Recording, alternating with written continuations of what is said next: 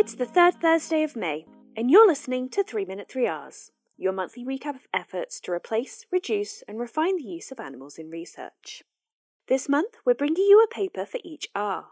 Let's start with replacement and how microbrains could provide a non-animal approach for neurotoxicity studies.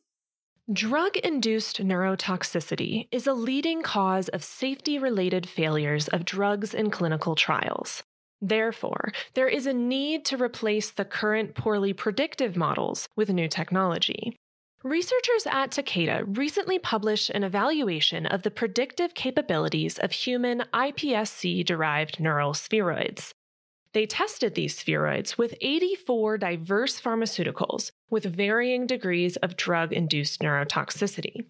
The models they created from their results could distinguish between neurotoxic and non-neurotoxic molecules with a specificity as high as 93% and a sensitivity of 53%, which allows for a very low false positive rate. Ultimately, this assay can be used to detect neurotoxicity in early drug discovery, allowing institutions to predict failing compounds and replace these animal studies altogether. Read the full article in all texts.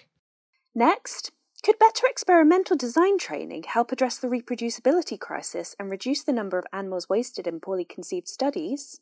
That's the proposal made in a new commentary by Dr. Penny Reynolds, highlighting that animal-based experiments fall between two stools: the experimental methods used in clinical trials and those developed for agricultural and industrial settings.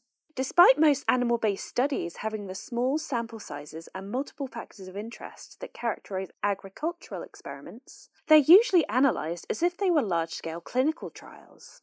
This leads to poor quality data which has scientific, economic, and ethical implications. The misuse of concepts and terminology suggests that this results from a lack of appropriate statistical training. To better train researchers and encourage this shift towards more robust study designs, the statisticians that deliver this training or consult with biologists may also need to be more aware of what is required in preclinical research and focus on the design process rather than mathematical concepts. Check out the full commentary in BMC research notes for further details. And finally, a refined concept for post-operative severity assessment in rats and mice.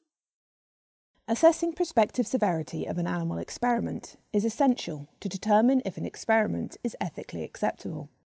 As part of applications to approve procedures, researchers have to estimate the likely harm to the animals caused by each intervention and classify the severity as mild, moderate, or severe. Catalogues and guidelines are available for guidance. However, these classifications are often based on established interventions for which the severity is known and cannot be adapted to novel procedures.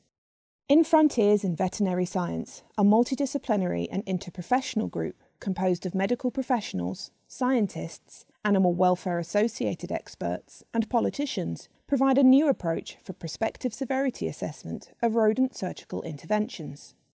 The Where, What, How, or WW-How approach integrates intraoperative characteristics from three categories: the surgical site, where, tissue trauma, what, and methodological aspects, how, determine a severity score that predicts the maximum expected severity of an intervention. The WW-How approach is easy to use and can be adapted to new procedures to identify potential refinement strategies. To learn more about this study, read the full paper online. That's it for this month's episode. 3 Minute 3Rs is brought to you each month by Lab Animal, the North American 3Rs Collaborative, and the NC3Rs. If you have a minute more, why not help more people find the show by rating or reviewing wherever you listen?